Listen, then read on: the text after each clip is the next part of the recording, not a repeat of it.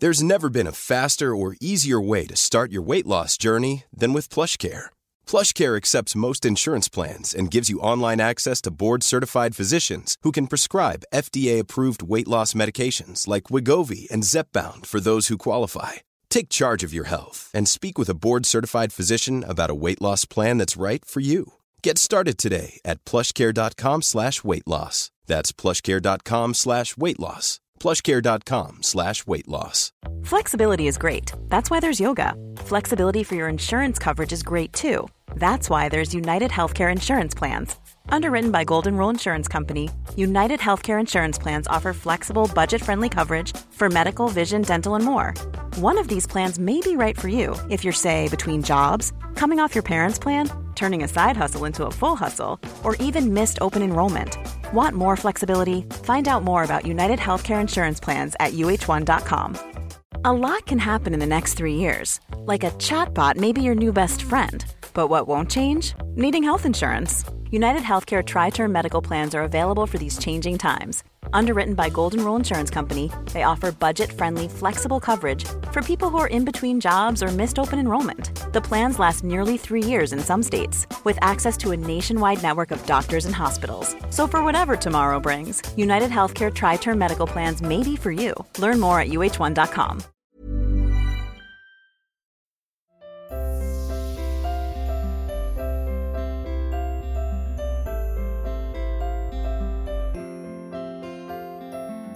I'm Sheila Shoiga, and welcome to Ready to Be Real Conversations, the podcast series where I chat to people of all walks of life.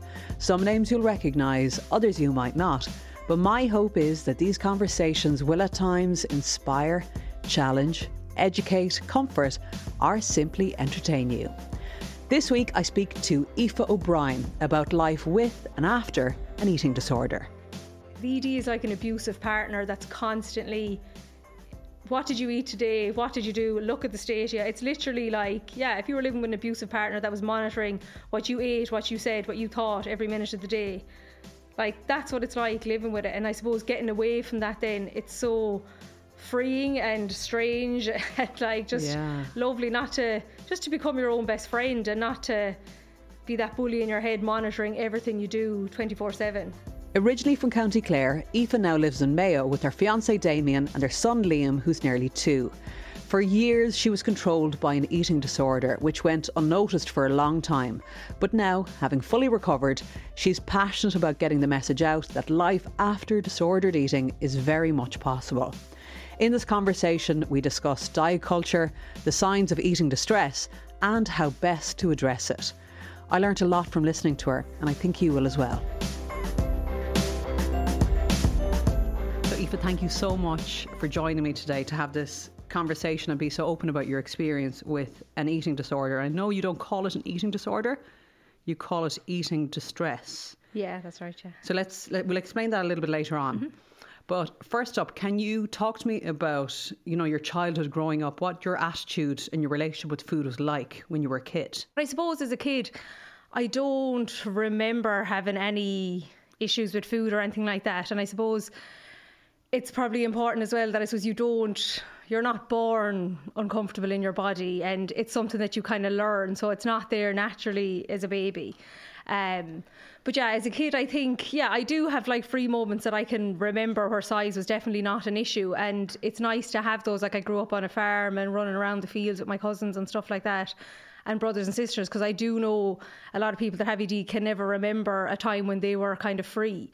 So, I'm glad that I have those memories. But I suppose things like when you're a child, it wouldn't have been issues with my body, but it would have been maybe I would have put a lot of pressure on myself from a very young age, would have been a high achiever, very studious. Be the end of the world if I didn't get 10 out of 10 on a spelling test in primary school, that kind of thing. All right, okay.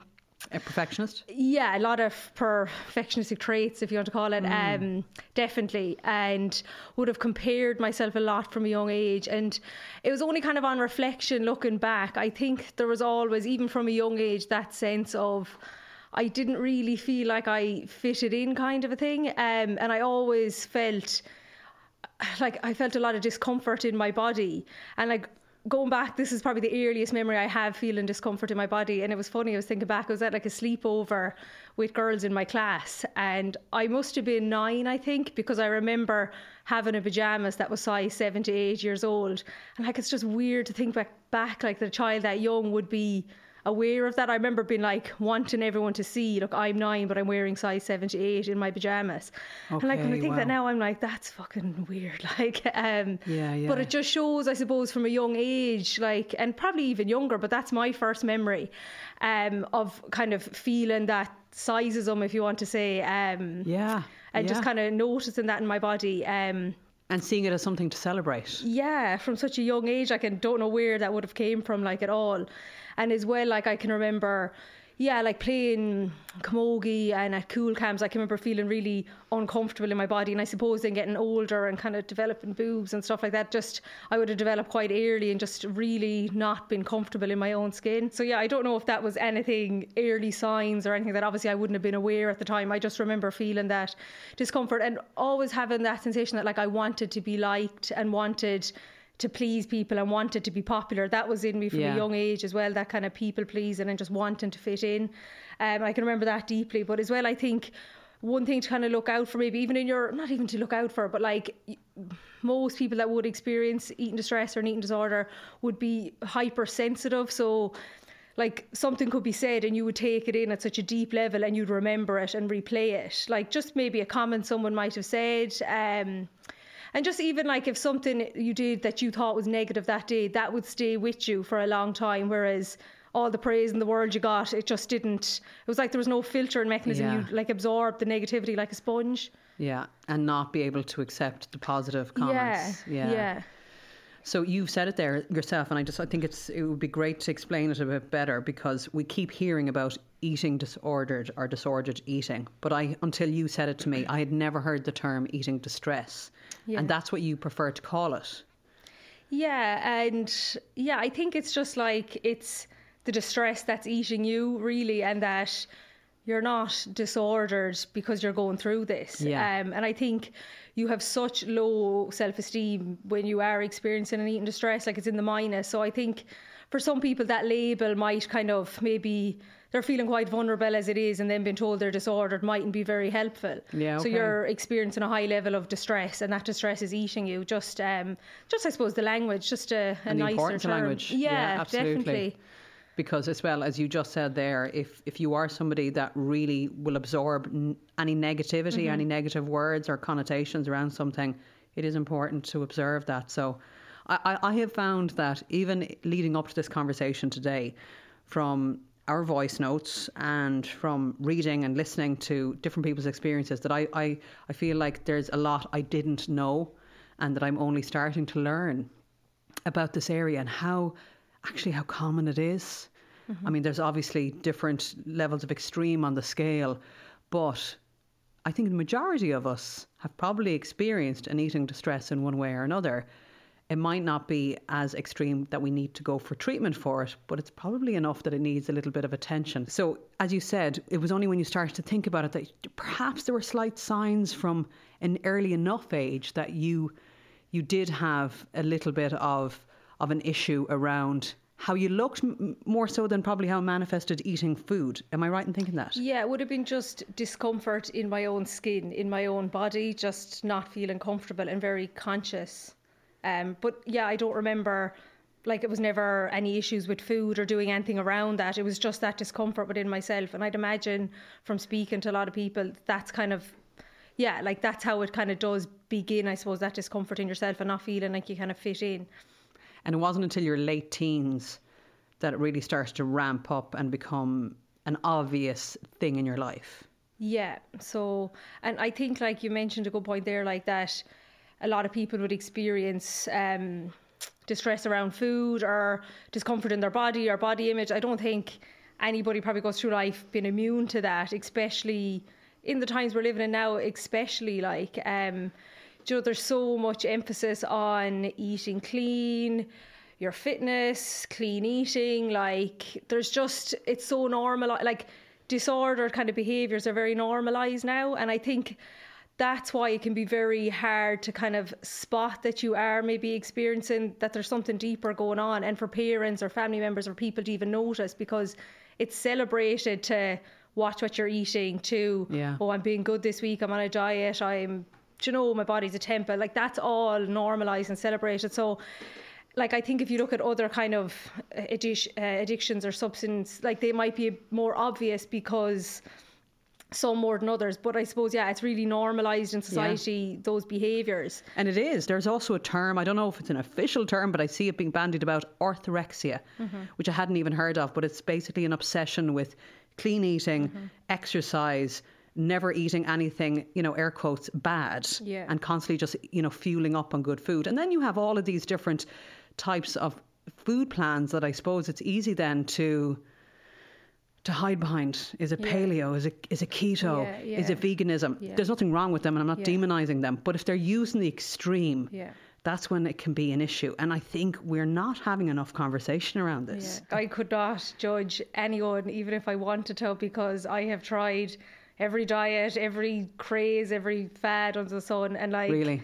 Yeah, so like now it just feels like a different lifetime ago, to be honest. But I couldn't, it might seem sometimes like that I'm very harsh and against that, just because I know how destructive it is for people. But I don't judge anyone, because no one's immune to that kind of diet culture, and we should fit into these boxes. Absolutely. I've done it myself. Exactly. Yeah. So it was 19 when it really kind of, the whole dieting kind of really kicked in for you. Yeah, and I can remember... Like, obviously, there was those issues going on in the background. Like, my sleep was disturbed, very studious in secondary school, leaving cert, a lot of stress, that kind of stuff. But the behaviours with food, definitely, I can pinpoint when it started, like when I started Weight Watchers at the time with my older cousin. And I just remember, like, it was so easy. I just started losing weight. I was good at it, and I was getting compliments for it. So I suppose, for me... I didn't know myself at all. I had no sense of self whatsoever, but I didn't realise at the time. It's only in reflection looking back. So this kind of gave me a purpose or something to do or something to kind of to be, and I was great at it and I was getting compliments, and I got hooked on that kind of, that feeling, I suppose, and that air quotes high and false confidence, I suppose, that weight loss gives you, is that false confidence. But I think as that progresses and coming out the other end, the goalposts always move, no matter where you got or what your goal was. It's never enough, and the goalposts always do move. It depends on the personality type you are as well. And if you were slightly competitive or you were comparing yourself to others, you were probably in a zone where each week when you went, you wanted to be down. Was that the way it was?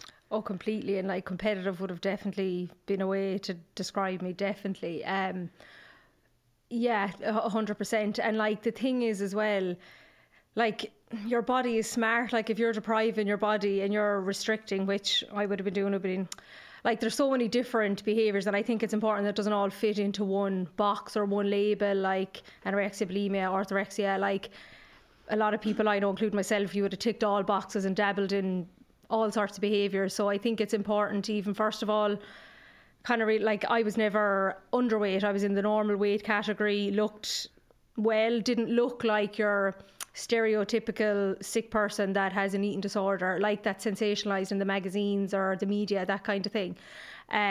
So that, I suppose, as well would kind of mask that you might be having an issue, because you're not underweight, you're not sick looking, and it's normalised, and that's what you do when you go to Weight Watchers. And like, I think right now it's bizarre, you go in and pay somebody to be a tenner and to weigh you and hop off the scale, like, and it's so inaccurate as well. Like, it makes me laugh now coming out the other end of it, but at the time it wasn't a laughing matter. My God, if I hadn't lost, like, Jesus, like, my body was like an emotional punch bag if I didn't meet whatever targets I set out to meet. Like, it was very a really confusing time, I suppose, and very extreme and up and down, and food, I suppose, would have occupied my mind 24/7. It would have been thinking about food, what am I going to eat, when am I going to eat, like minute by minute throughout the day. Like, it does totally become obsession, and like your mind is so busy that it's very hard to be present in the room with anyone you're with or what you're doing, because this is going on all the time in your head, but no one kind of know. Well, they probably do know,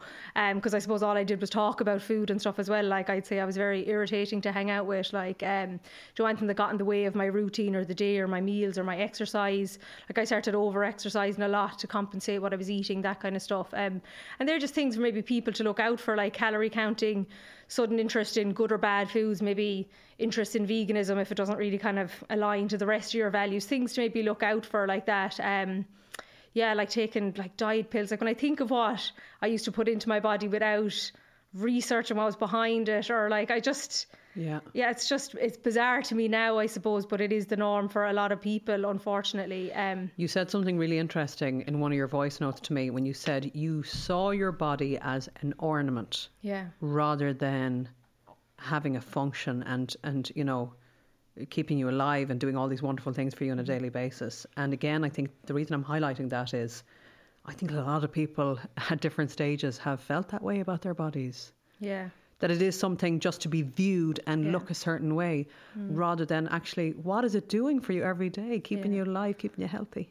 Yeah, and it's only when I started recovering that even that concept into my head. Like, I would have, like, my body is an instrument or it's for living. Like, what? Like, what are you like?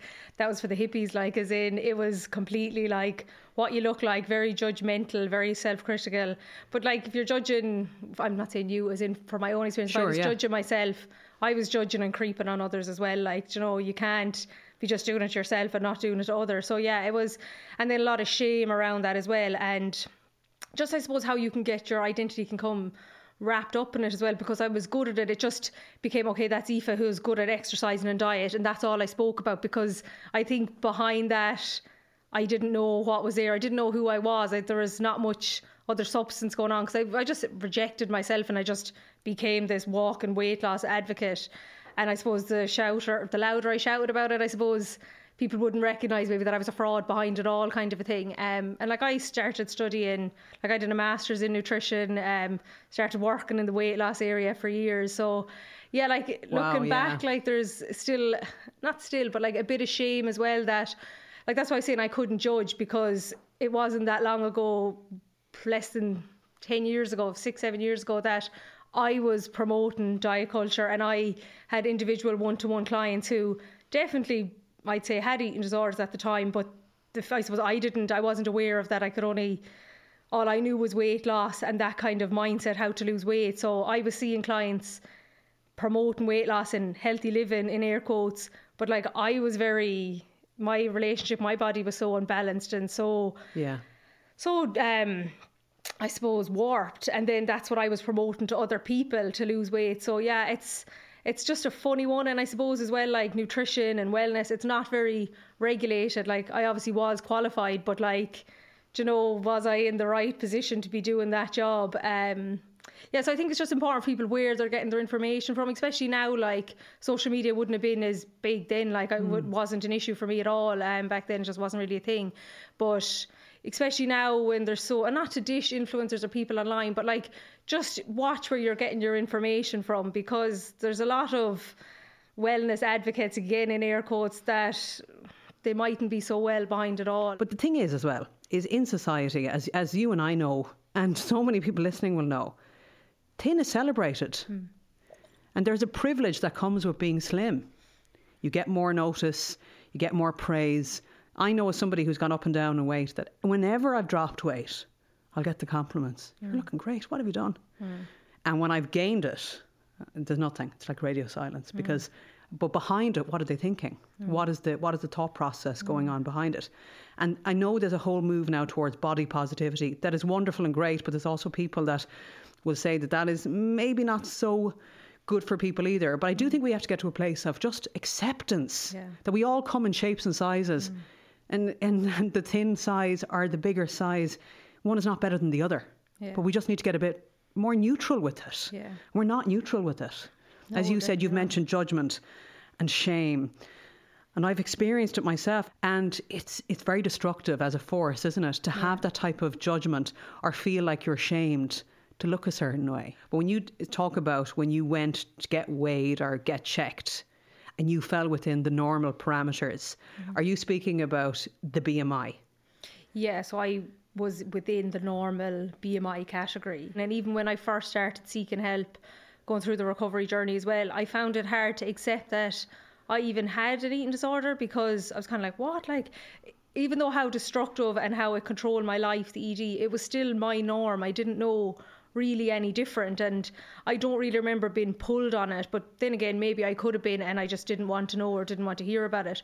I knew deep down I had kind of issues with food and stuff like that, but I don't think I knew anything other than like anorexia or bulimia, that was what an eating disorder was. So I never once thought that that's what I had. I knew I had a very weird relationship with food, and food would dictate my mood, and it was very extreme, up and down, good and bad, on and off, that kind of thing. So I mean, I suppose for people listening, BMI is body mass index, and it's the measure that normally you're told whether you're in the normal range or whether you're underweight or overweight or obese. But obviously it doesn't take into account the person's skeletal structure, how much muscle they have versus fat and all the rest. So it's quite a crude system that is still used. Yeah. And like, your weight could fluctuate in the space of an hour if you measured yourself at different stages of the day. And I used to do that and used to be upset that it would change, and be upset with myself rather than actually thinking, okay, this system is very, like, it's not helpful, it's not right, you know what I mean? But I suppose the scales was what it said was right, you know, and everyone's questioned that the scales isn't right. So yeah, it's not a helpful measure. And I think when I first started recovering, the advice I've been given was just to throw out the weighing scale, and that was 5 or 6 years ago now, and I've never weighed myself since. And there's something really freeing in that as well, like, and at the start now, it's easy for me to say that looking back, but at the start that was very distressing in itself. How would you know what to do? What could guide you? What would keep you in shape? What would keep you together? Like, because I'd no trust in my body that your body knows where it needs to be. Like, that was all, like, I could not even comprehend that. So yeah, it was very liberating after a while, but very kind of strange at the beginning, because when you're used to weighing and restricting and, you know, calculating, everything is kind of adding up numbers, that kind of thing. Yeah, it's strange. But yeah, I've just got rid of the weighing scale. I've never done it since. So, like, a few times I would have had to been weighed during pregnancy and stuff like that. And like, I wasn't fully recovered, I wouldn't say, going into pregnancy. Like, I'm mother nearly 2 years now, but I found the pregnancy really helped me to recover in one sense, because I could see what my body was doing as well. Like, I did find it a bit distressing as well, but like, also I could see what my body was doing. And when I did get weighed, it just didn't really bother me. It was just something that had to be done. I probably could have refused if I wanted to, but the scales didn't have that power over me anymore. It was like, get weighed, told me what it was, that's grand. It didn't linger with me, and that was really freeing in itself to know, like, it doesn't matter what the weighing scale say, like, I feel freer and better than I've ever did. But like, looking back, like, the ED can be very manipulative as well, that I could look back in the past and look at pictures and be like, geez, I looked great. And like, that real kind of rose tinted glasses. It's like the ED not wanting to let go. You're looking back on, geez, I look great. But like, what was behind that picture? I was misery. I was obsessed. Like, I was not happy. I was not present. Like, and even at the time, I thought I looked awful anyway. But it's just how it can get distorted looking back. Well, geez, did I look great then? Look at where you are now. Is this recovery really worth it? And I suppose that's normal for anyone going through the process as well, that it's like, the ED is like an abusive partner that's constantly, what did you eat today? What did you do? Look at the state. Yeah, it's literally like, yeah, if you were living with an abusive partner that was monitoring what you ate, what you said, what you thought every minute of the day, like, that's what it's like living with it. And I suppose getting away from that, then it's so freeing and strange and like, just lovely just to become your own best friend and not to be that bully in your head monitoring everything you do 24/7. And it's important as well to highlight that recovery is possible, because a lot of people, and it's a topic that I've touched on a few times on the podcast, and even just last week speaking to Holly Carpenter. For her, and everybody has their own truth and what works for them, and for her, she feels that recovery maybe is unattainable. What keeps her, I suppose, in the safe zone is an acceptance that she could be, you know, re-triggered at any stage. But you're showing that it is possible. It is absolutely possible to make a full recovery. Yeah.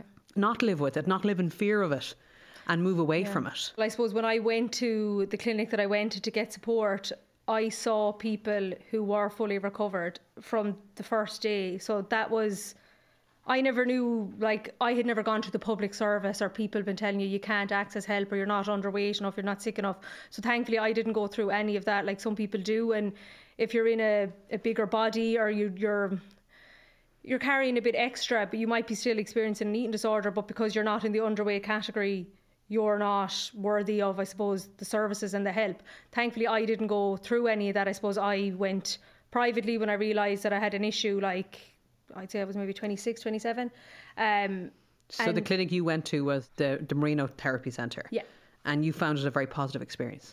Oh, amazing. Like, and I was going for counselling for a couple of years before that, maybe a year before that, because I just felt everything got on top of me, and just, I suppose your stress levels are very high when you have ED, but you're so unaware. You're not aware of the story that you're telling yourself. It's just your norm. It's very busy in your head and you're overanalyzing and overthinking everything. But yeah, so I think going through kind of just general kind of counselling, it kind of became very obvious, okay, like that it's food.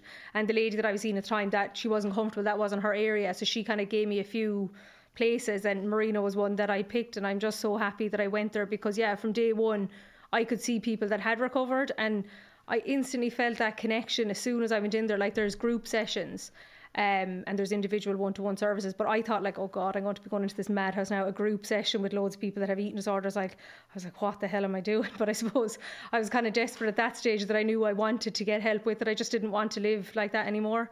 But I remember the first day I was so amazed by how, and I suppose at the time all I took in was appearance, how physically like beautiful everyone was in the room, but how their self-esteem was so low. But I also like felt that instant connection, because the things that I would say to myself, I'd never really said out loud to anyone else. I was very ashamed and embarrassed and thought it was very weird.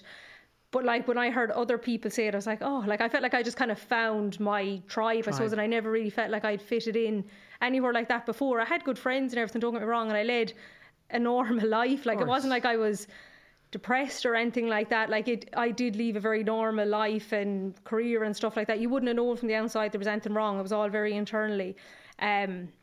So yeah, I think that was important for me from day one, to see that recovery is fully possible, and I never doubted it, I suppose. But yeah, I think I kind of find it sad that people can't, or they've been told maybe that recovery is impossible, or like even the term like relapse and stuff that goes around like that is not even in my vocabulary. Like, once you start to recover and get, I suppose, I'm going to say proper help, like about recovery, not just gaining weight, not just eating and having a normal like movement or exercise routine. It's so much more beyond dealing that. with what is behind it all. Exactly. Like, that's just the symptom. And like, if you're just putting a plaster on that, you're not really dealing with what's underneath. So that's when the real kind of recovery work happens. And is there a lot of naivety around that? As in, say, if somebody is looking like they are underweight, do a lot of people think, oh, well, just feed them up and sure, they'll be grand?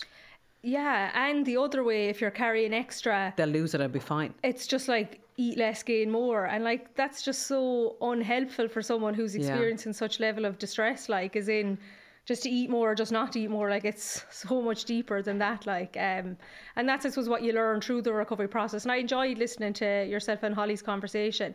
I thought it was really interesting. I could relate to so much of it. But yeah, I suppose for me, full recovery is possible. I'd never doubted it. I suppose I could see it, I could feel it all around me. And I suppose I'm proof of it now, that you can fully recover. And like, you can move away from like not thinking about food in your body 24/7, and you just start to learn how to live life. Your life, I suppose, when you're in ED, you're restricting your food intake and you're restricting your life. Everything is getting smaller. That's what you want. But like, when you start recovering, you just start to, things get bigger. You enjoy life. Like, there's more going on than just the size of your bum. And like, I think as well, not to dish it, because it can be seen like, oh, it's just a vanity thing or just a young girl thing. That's not the case. Like, it's just, I suppose that's what you're using, as the behaviours that you're using is more like control. For me, I think it was more numbing, I think. Like, I don't think I understood or knew what any sort of emotion was, only good or bad or happy or sad. And like, I used to pride myself on never getting upset or never crying. Like, I just thought I was so tough and nothing could get past me, do you know, that kind of way. And I was very focused on my career and getting things done and busy and creating this illusion of a kind of what I thought was a perfect life. So yeah, I think for me anyway, it was definitely a form of maybe kind of numbing, and probably something to control too, I suppose, because if you don't know yourself and you're constantly comparing yourself to others, which I did, like I would have just followed other people's lives, like from people I know that I'd put on pedestals, without ever questioning, like, okay, what does Aoife want? What do we want to do? Or even without taking into consideration my body. And I can remember my first, sorry, I'm probably jumping on here. No, you're brilliant, yeah. But I can remember my first session with one of the therapists in the clinic at Marino, and she'd refer to it as like, okay, this is going to be like a couples counselling session with your body. And I was like, what the hell is she on about? Like, tell me about your relationship with your body. And I was like, what? Like, what kind of like nonsense is this? Like, it was just a language that was so unknown to me. Do you know, that kind of way? It was just like, my body, like, we have a very destructive relationship, I suppose, but it just got me kind of curious, like, what kind of relationship would I like to have with my body? And if I was free, what kind of a relationship could I have with my body, with food? And just kind of getting curious about those questions rather than getting so critical, I suppose. So like, just like that can be possible. And I remember, like, I used to look at people that would just have a bit of cake and maybe not finish it, or feel like they didn't have to wolf everything down. And I was like amazed by these people that could just do that, whereas if I had anything in the house. How would you like to look 5 years younger? In a clinical study, people that had volume added with Juvederm Voluma XC in the cheeks perceived themselves as looking 5 years younger at 6 months after treatment. Look younger, feel like you. Add volume for lift and contour in the cheeks with Juvederm Voluma XC. Reverse signs of aging by adding volume to smooth laugh lines with Juvederm Volure XC. For important safety information and to find a licensed specialist, visit Juvederm.com. That's JUVEDERM.com. Not for people with severe allergic reactions, allergies to lidocaine, or the proteins used in Juvederm. Common side effects include injection site redness, swelling, pain, tenderness, firmness, lumps, bumps, bruising, discoloration, or itching. There's a risk of unintentional injection into a blood vessel, which can cause vision abnormalities, blindness, stroke, temporary scabs, or scarring. Talk to a licensed specialist to find out if it's right for you. Ready to pop the question? The jewelers at BlueNile.com have got sparkle down to a science with beautiful lab-grown diamonds worthy of your most brilliant moments. Their lab-grown diamonds are independently graded and guaranteed identical to natural diamonds, and they're ready to ship to your door. Go to BlueNile.com and use promo code LISTEN to get $50 off your purchase of $500 or more. That's code LISTEN at BlueNile.com for $50 off. BlueNile.com, code LISTEN. Imagine the softest sheets you've ever felt. Now imagine them getting even softer over time. That's what you'll feel with Boll & Branch's organic cotton sheets. In a recent customer survey, 96% replied that Boll & Branch sheets get softer with every wash. Start getting your best night's sleep in these sheets that get softer and softer for years to come. Try their sheets with a 30-night guarantee. Plus, get 15% off your first order at bollandbranch.com. Code BUTTERY. Exclusions apply. See site for details. It would be instantly gone because it was either allowed or not allowed. So it would just be hoovered up, and then I wouldn't be allowed it again for months. So yeah, you just learn balance, and it's amazing how I still laugh at sometimes when, like, whatever could be in the cupboard, stuff that I might like, it's just when you're allowing yourself to have it, it's just that pull is gone. I'm just like, I'll take it or leave it. It doesn't consume my mind anymore. Yeah. And it is balance, isn't it?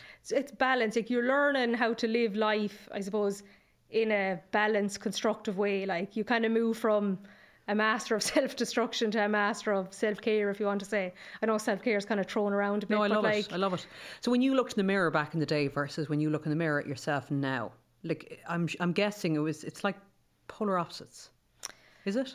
Polar opposites, yes, but it doesn't mean that I'm going around either and I'm looking in the mirror going, geez, I'm absolutely fabulous. Like, there's still hang-ups I have about my body, and I think when you're free, I suppose when I was going through the recovery journey, you're more accepting of it now, obviously. You're accepting, and you can see behind it, and it's not just, it doesn't consume you. It's just like, okay, you're more than just this. Like, it's just, that's there, but like, look what my body does, and it just wouldn't consume me. It's just what it is. Like, there's so much more to me, that kind of way. Isn't it weird though how, say, and the classic is somebody goes through a breakup, particularly I'm speaking from friends of mine, female friends of mine who've gone through breakups, and I've been that soldier myself, you're so upset that you either comfort eat or you can't eat.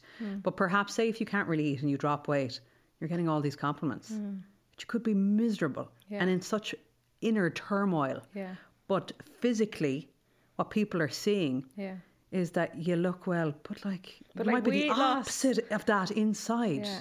And weight loss is celebrated no matter what. People don't think of what might be going on behind that. It's just celebrated no matter what. And you can be so, I've seen so many accounts, and it's great to see more and more accounts of people who, and we have the likes of Ross Purcell, who's a fabulous advocate, I feel, for, life after an eating distress and actually embracing living, which is what you're all about as well. And there are so many, which is brilliant. But that, you can... There was one woman, and I can't remember her name, but she's a fabulous account on Instagram where she has photos of herself when she's slimmer. And to the naked eye, she might look really well because she's slim. But she basically says now in her larger body that she's far healthier, physically healthier inside. But not just that, but healthier in her mind and in her heart about herself in every way, versus that picture of herself that may have looked a certain way, but it was the absolute opposite. And that's an important point to make as well, isn't it? Yeah. What we see is not the full picture. Yeah. It's not a reflection of our inner health. Yeah. And I think that's the kind of parallel. It's like weight equates to health in kind of society now, which there's so much more, as you just said, your mental health, your emotional health, your life, everything.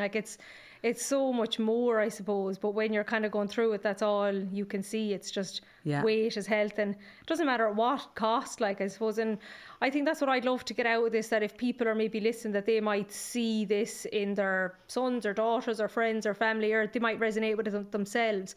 And just to kind of reach out and seek support, because a lot of the barriers can be even I'm not sick enough and I look fine. But if something is consuming you and taking over the quality of your life, you deserve to seek help, and you can just live a freer, nicer life, and be nicer to be around probably as well. Definitely, because you're not obsessed about it. Exactly. And people feel that, don't they? Yeah. And I say that again as somebody who's gone through different diets, and I know when I've been in the zone myself that I haven't really been that much crack to be around. I mean, I used to call it at different phases.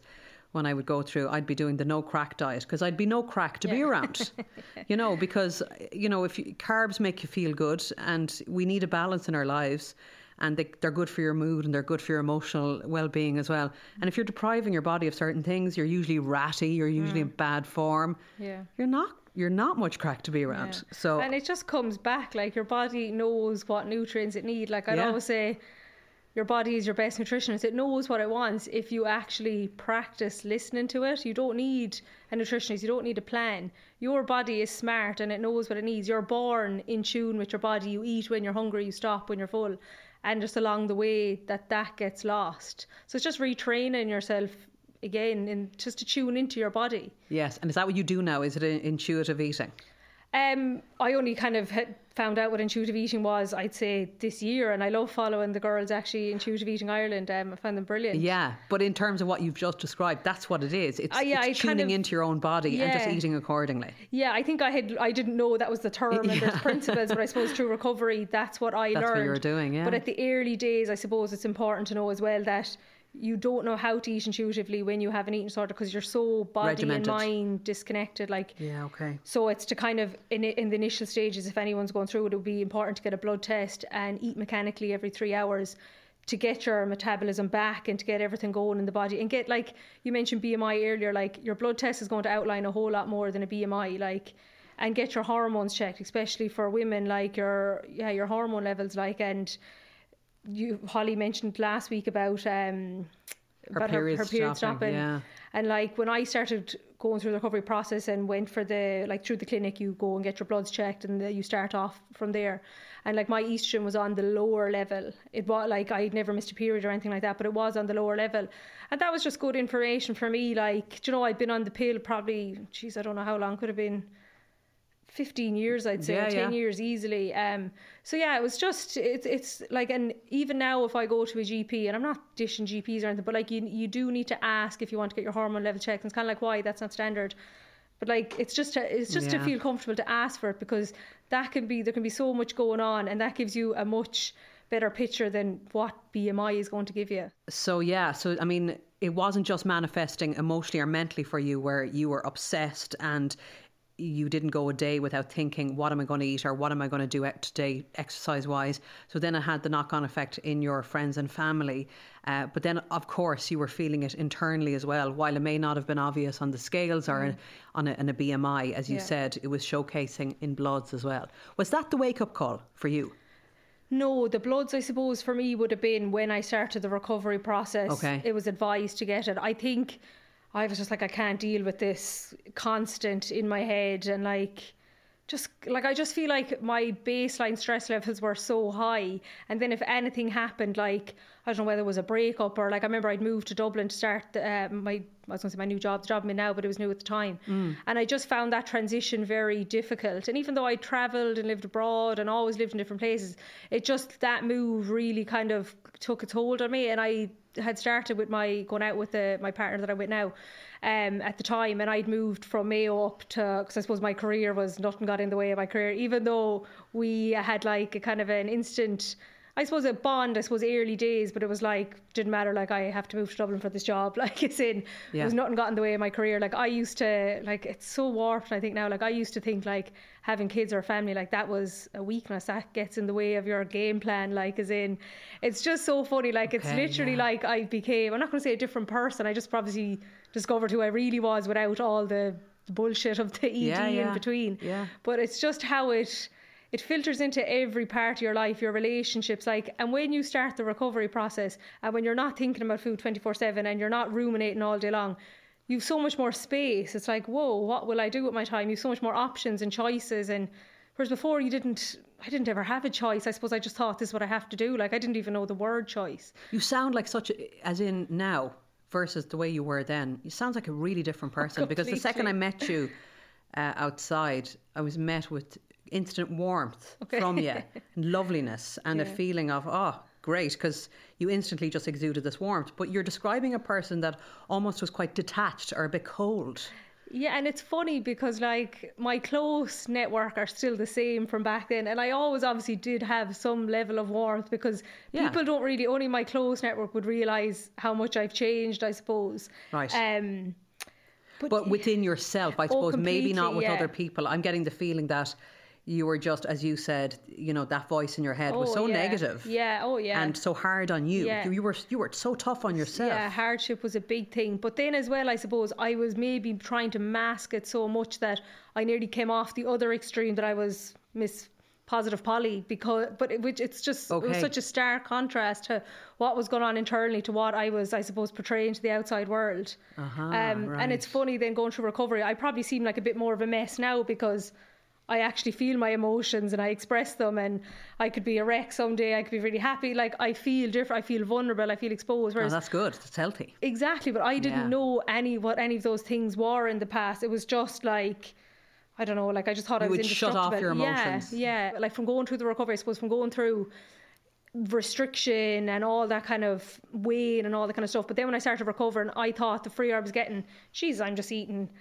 whatever, like I eat whatever I want, but it wasn't freedom, it was more like the feck it button, like going from being so strict to feck it, I'll just have whatever I want, whenever I want. And that, I suppose it's normal to go through that process, that if you go from so restricting that your body, it's nearly like survival, it goes 360 the other way. And you, like for me anyway, and a lot of people I know, it would have been a lot of emotional overeating then as I was going through the recovery process.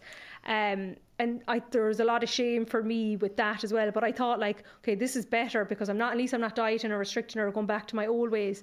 But it's kind of the same, or two sides of the same coin. Yeah. And then I suppose you get to that kind of sweet spot in the middle where you're not restricting, you're not eating all around you, you're just eating with your body. But it is a process to get there. Like it doesn't happen overnight, and it does involve work. But I always enjoyed the recovery process. I really fully immersed myself in it, and I loved it. I loved getting to know myself, because I suppose I was rejecting myself for so long. So it was so interesting. It was like just getting to know somebody and just becoming yourself, and like then it just infiltrates like that into every part of your life. My job got so much easier. My relationships improved. Like, it's amazing how effective and productive I became in my job, because food wasn't dictating what I was doing 24/7, and I didn't constantly doubt myself that I wasn't good enough or wasn't able to do it, or comparing what the girl next door was doing, that I just started to believe in myself. And like, it's amazing what you can get done when your mind isn't full of crap. Like, You just said two words there that I think are really telling, because we're talking about how different are you now, or how have you changed, or how you've become a different version of yourself. But you said the words becoming myself. So it's not about becoming a different person. no. Is it about just going back to the Aoife that was always there, but she got hijacked along the way? 100%, yeah. And I think like my definition of recovery is just discovering who you are. Yeah. And I think it was said to me the early days of recovery, you're not your thoughts, you're not your behaviours, what you do. You're separating Aoife from the ED. And that was so helpful, like, because my identity was so wrapped around it. My job, my career, everything was so wrapped up in the ED that it was so helpful to park that and be like, okay, let's get to know Aoife. And like, I definitely found, like, for anyone that maybe is going through it, like journaling at the start was, and even now I'd still journal every day, but like just 3 things I used to kind of write every day, and it just helped shift my mindset and my attitude and everything. It was, what did I do well today? What did I learn? And what would I do differently? And those 3 things, and it might just seem so simple. And I remember at the start of recovery, it's like, why isn't no one talking about the food and all the weird stuff we do around food? Why is this not, like, I've been so confused, like, I'm coming here for food. But the food is kind of nearly just parked, and it's like, let's just come away from that and let's look beneath the surface.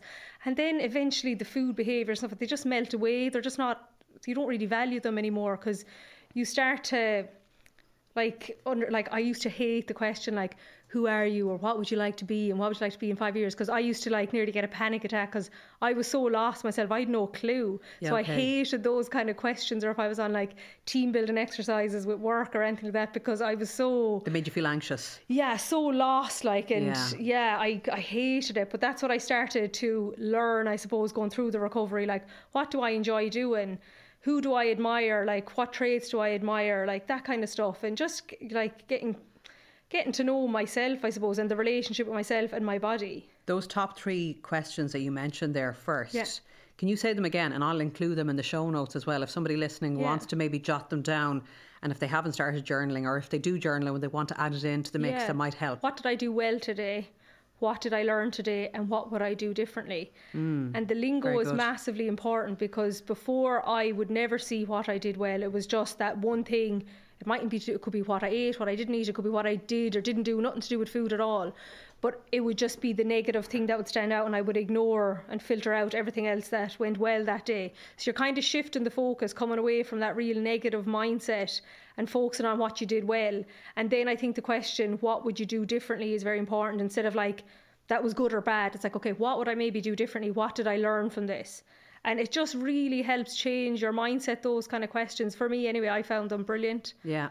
So that's really, I suppose, practical advice for somebody who is listening and is, connecting with you and feels that, okay, I possibly need to look at this, and maybe what I'm experiencing isn't good for me, and maybe I do need to actually delve into it. But if you're somebody listening who's concerned about a friend or a family member, what would you say is their best way of approaching it? Because sometimes it can be very difficult to approach the topic and knowing what to say. I mean, do you feel like, is there an appropriate way of going about it? Or I suppose it depends on the person, does it?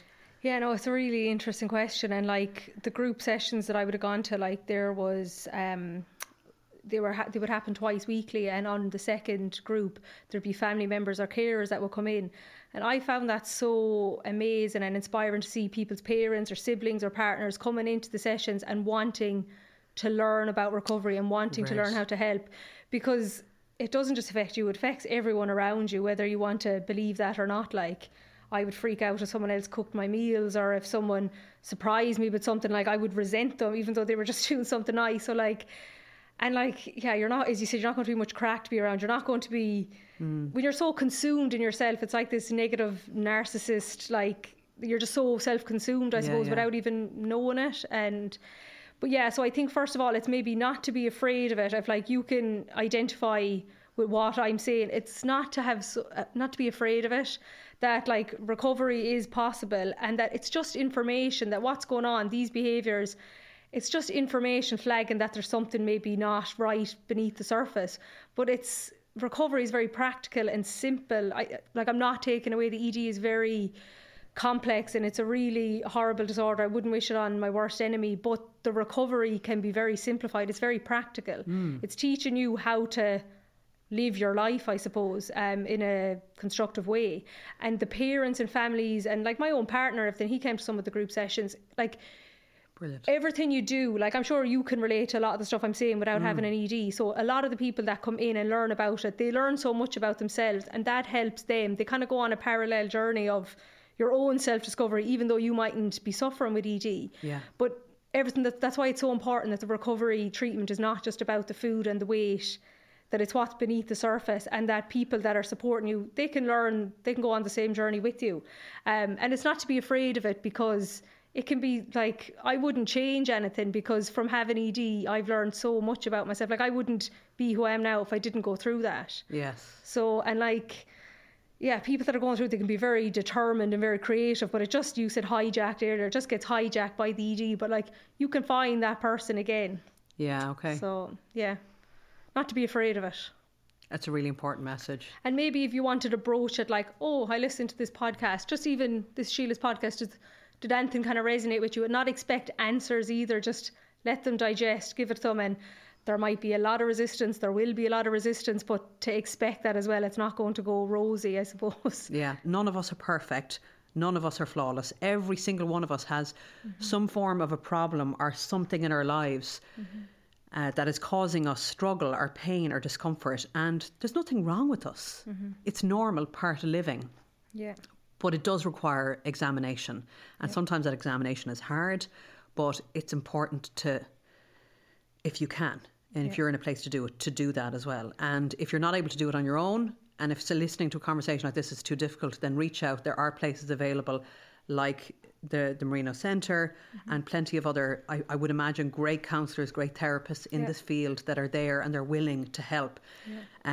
Yes, of course, it costs money, which is an issue, and the whole area of eating distress and the facilities and availability of help in this country is a difficult topic, and it is quite controversial. As you said, you have to be in a very particular, I suppose, level of underweight to qualify, which is warped in itself. But we do spend money nonetheless on things that maybe we think matter and don't. Like, say, if somebody is listening to this now and is spending lots of money on diet pills or whatever it is, stop. And put that money into sitting down with somebody and talking about it. That'll be time far better spent than, spending money on mad diets that cost a lot. 100%. Like my recovery investment, time and money, like it's the best investment I've ever made, and it's had such a knock-on effect on everyone around me. And like, I think it's information in yourself. If like, it can be a very uncomfortable topic to bring up with your child or your partner or your loved one or whoever it is. But I suppose it's an opportunity, like if you want to support them as well, like you learn information about yourself as well, and you can go through it together. And it's, there's going to be ups and downs. Like, I'm not saying recovery is all rosy. There are definitely challenges. It's not linear. It's up and down. It's all over the place. Sometimes you think you're taking loads of steps back, but you're actually going forward. But it doesn't mean I don't go through challenging times because you're free from it. Like, I found becoming a mother very challenging. Like, my little boy is nearly 2 now, and I found the first 6 months so challenging. Like, I wasn't sleeping. I think it was just those kind of perfectionist traits, kind of a lot of pressure. They were kind of coming in on me a little bit, and I suppose I was vulnerable and hormonal and sleep deprived. But like, I would never have called that a relapse. It was just a challenging time in my life. But I had my toolbox of recovery tools to get through it. Yeah. And like, I think that's the thing, like, just because you've recovered from something, it doesn't mean you're not I thought like life was going to be all beautiful and like unicorns, and life is great, but like everyone still has to deal with ups and downs and challenges and shit in life. And that's a given. So it's not to think that everything will be perfect when you recover either. Perfection like doesn't exist, but it's just, you're just living, I suppose. And when you mentioned there about, when you were going through treatment and when, family members or partners or friends were involved in the process, that sounds vital and so healthy. But there'll also be people whose, I suppose, negative relationship with food may have started in the home, may have been a parent, and that can also be a very difficult thing unless the parent is willing to look at their behaviours, which if they're not, then you have to make a decision where, do I just step away and I've to protect myself? 100%, like it's creating those boundaries. And I suppose for me, like my family, I suppose I was a grown adult, like I was 26 or 7 living in Dublin away from home for years. My family, like I had told my mother what I was going through and kind of but like she wouldn't have been coming to sessions and stuff. She was living in Clare, like it just, that wasn't what happened. But like my partner came along to a few of them, but I very much kind of went at it on my own path, I suppose. And you do sometimes have to create those boundaries. And I remember saying to people close to me, like my sister, my best friend and my mother, because we would have all talked about diets and I would have been the ringleader, I suppose, but I had to say, okay, like I'm going through this now. I'd appreciate if you just didn't bring this up around me. We don't have those conversations. Very good. And that boundary has it has stayed, I suppose. And boundaries are so important. Yeah, and it's not that, I suppose my boundary was very strict and I was like, everyone that talks about diets and wants to lose weight is bad. That's what I kind of thought. Okay. But it's not. It's like you can get that compassion now that like, just because you're experiencing discomfort in your body or you might want change, that's okay, you know. And it took me a long time to accept that like we all have kind of different kind of issues with our bodies and stuff like that, and that's okay. You're just human. That's a human experience, I suppose. But it can become a lot easier. So yeah, but I have met people from the clinic and stuff that did have to put those boundaries with their family. The families weren't willing to engage and there was issues there and maybe very, I don't know, strict upbringing and things like that and going at it alone. And I've seen people recover in that sense as well, with families, without families, going at it on their own. Like obviously it's a nicer time for the person if the people around them are kind of on board. Yeah. But there is a wider societal pressure as well that we've been bombarded with from an early age. Yeah. That, you know, looking a certain way means that you're worth increases. That's why I speak about self-worth a lot. I'm very passionate about the topic because I think we have a warped sense of what worth actually is, and that it's not based on how we look. But unfortunately in society there are comments that are made on how we look all the time. So where would you stand on that? What have you learned through the recovery process?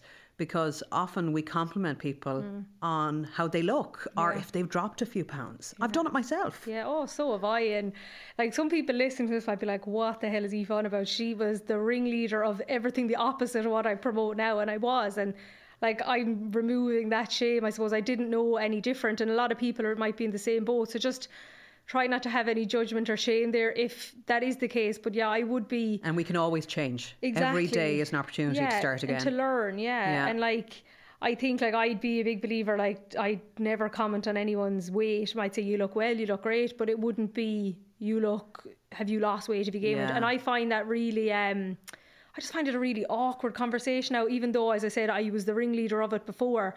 But I'm just like, it's so unnecessary. And when I hear it now, and like, it's not that I'm immune to everyone around me doesn't talk about that. I still hear it, but I can just redirect the conversation and like, just don't comment on people's size, don't comment on people's body, don't comment on what they're eating. Yeah. And like, as well, I suppose we mentioned like parents and families earlier. I suppose it's not to create blame either. And if your son or daughter is experiencing it, like, because I know my mum was like, how didn't I know that was going on? And she felt so guilty, do you know what I mean? But like, none of us are immune to it. Like, we are all growing up with that kind of culture of diet culture and like your worth is based on your appearance and your size.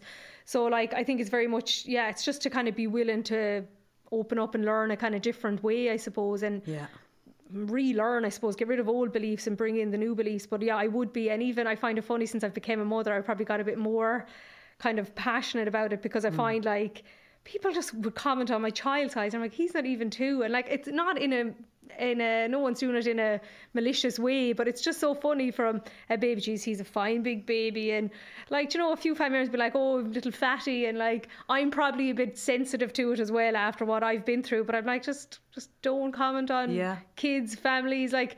And I know my little boy is very sensitive, like nothing to do with food or anything, but I can see he's a really sensitive little boy. So I'm kind of mindful of those things, like just. And I'm so glad that I've recovered, because there will never be a thing like there's good or bad food in my house. Yeah, or, and like, you know what? That's why isn't it great that you did this work before you became a mother? And it's just the way it happened, I suppose. But you're now in a brilliant position where you have learned so much and you've seen the pitfalls. You'll be far more highly attuned to it, of what not to do. Because I think there is a lot of that, even from an early age. It may seem innocent, but kids are compared to each other, siblings compared to each other, cousins. You can take that on a deeper level. I mean, I grew up with it myself. Where there was commentary. It was innocent and it was done in a playful way. But then underneath it, was it so innocent? It depends on the child and how sensitive they are to it and whether they take it in. Comments on whether you've a bit of weight on, or you're too skinny, or you're too this, or we're not too anything. We are what we are. And God, it's huge. We need to normalise the conversation and have a far healthier conversation around it in every way. I mean, you have done a real service here today. By travelling from Mayo to sit down and have this conversation is a very selfless thing to do. And I am certainly learning from you. And you've allowed me to really delve into my own upbringing and my own relationship with food. And luckily, I think I'm in a pretty good place now. But it's because I did work on myself in all of other areas. And certainly I can resonate with a lot of what you said.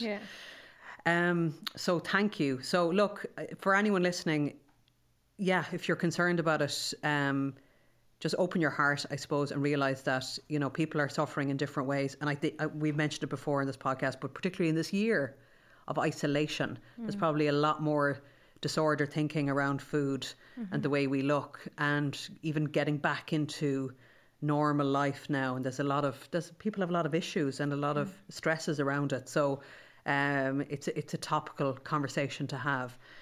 And I think as well, we could talk all day about the issues in society, but like, we're learning, we can pass this message on to other people. And like, I love the quote, even just to finish, like, be the change you want to see. Because I can get so frustrated about the diet accounts and the diet industry. But like, by me being free and passing it on to my son, that's another free person. You're learning, your kids will learn. So I think it's just, we could rant all day about the services and the way things are, but like, the more people that open up to this conversation are willing to learn, it's going to have an impact. Like, yes. So Aoife, thank you so much. Any last words? No, I think just to finish with that, be the change you want to see, and that recovery is possible, I suppose, and definitely worth it. Yeah. Thank you. Thank you so much. I've absolutely loved this. Thank you. Please check the show notes for any more info that might be helpful to you. And if you like this podcast, why don't you show your support by leaving a rating or a little comment on Apple, or by clicking follow on Spotify. I'd be so grateful. You've been listening to Ready to Be Real Conversations.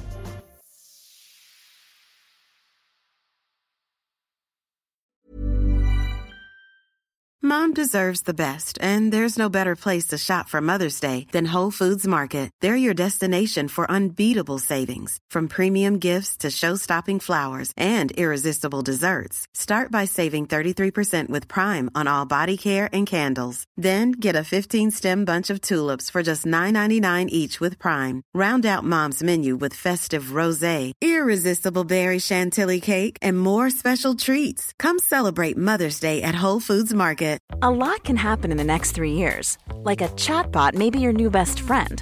But what won't change? Needing health insurance. United Healthcare Tri-Term Medical Plans are available for these changing times. Underwritten by Golden Rule Insurance Company, they offer budget-friendly, flexible coverage for people who are in between jobs or missed open enrollment. The plans last nearly 3 years in some states, with access to a nationwide network of doctors and hospitals. So for whatever tomorrow brings, United Healthcare Tri-Term Medical Plans may be for you. Learn more at uh1.com. Planning for your next trip? Elevate your travel style with Quince. Quince has all the jet-setting essentials you'll want for your next getaway, like European linen, premium luggage options, buttery soft Italian leather bags, and so much more. And is all priced at 50 to 80% less than similar brands. Plus, Quince only works with factories that use safe and ethical manufacturing practices. Pack your bags with high-quality essentials you'll be wearing for vacations to come with Quince. Go to quince.com/pack for free shipping and 365-day returns.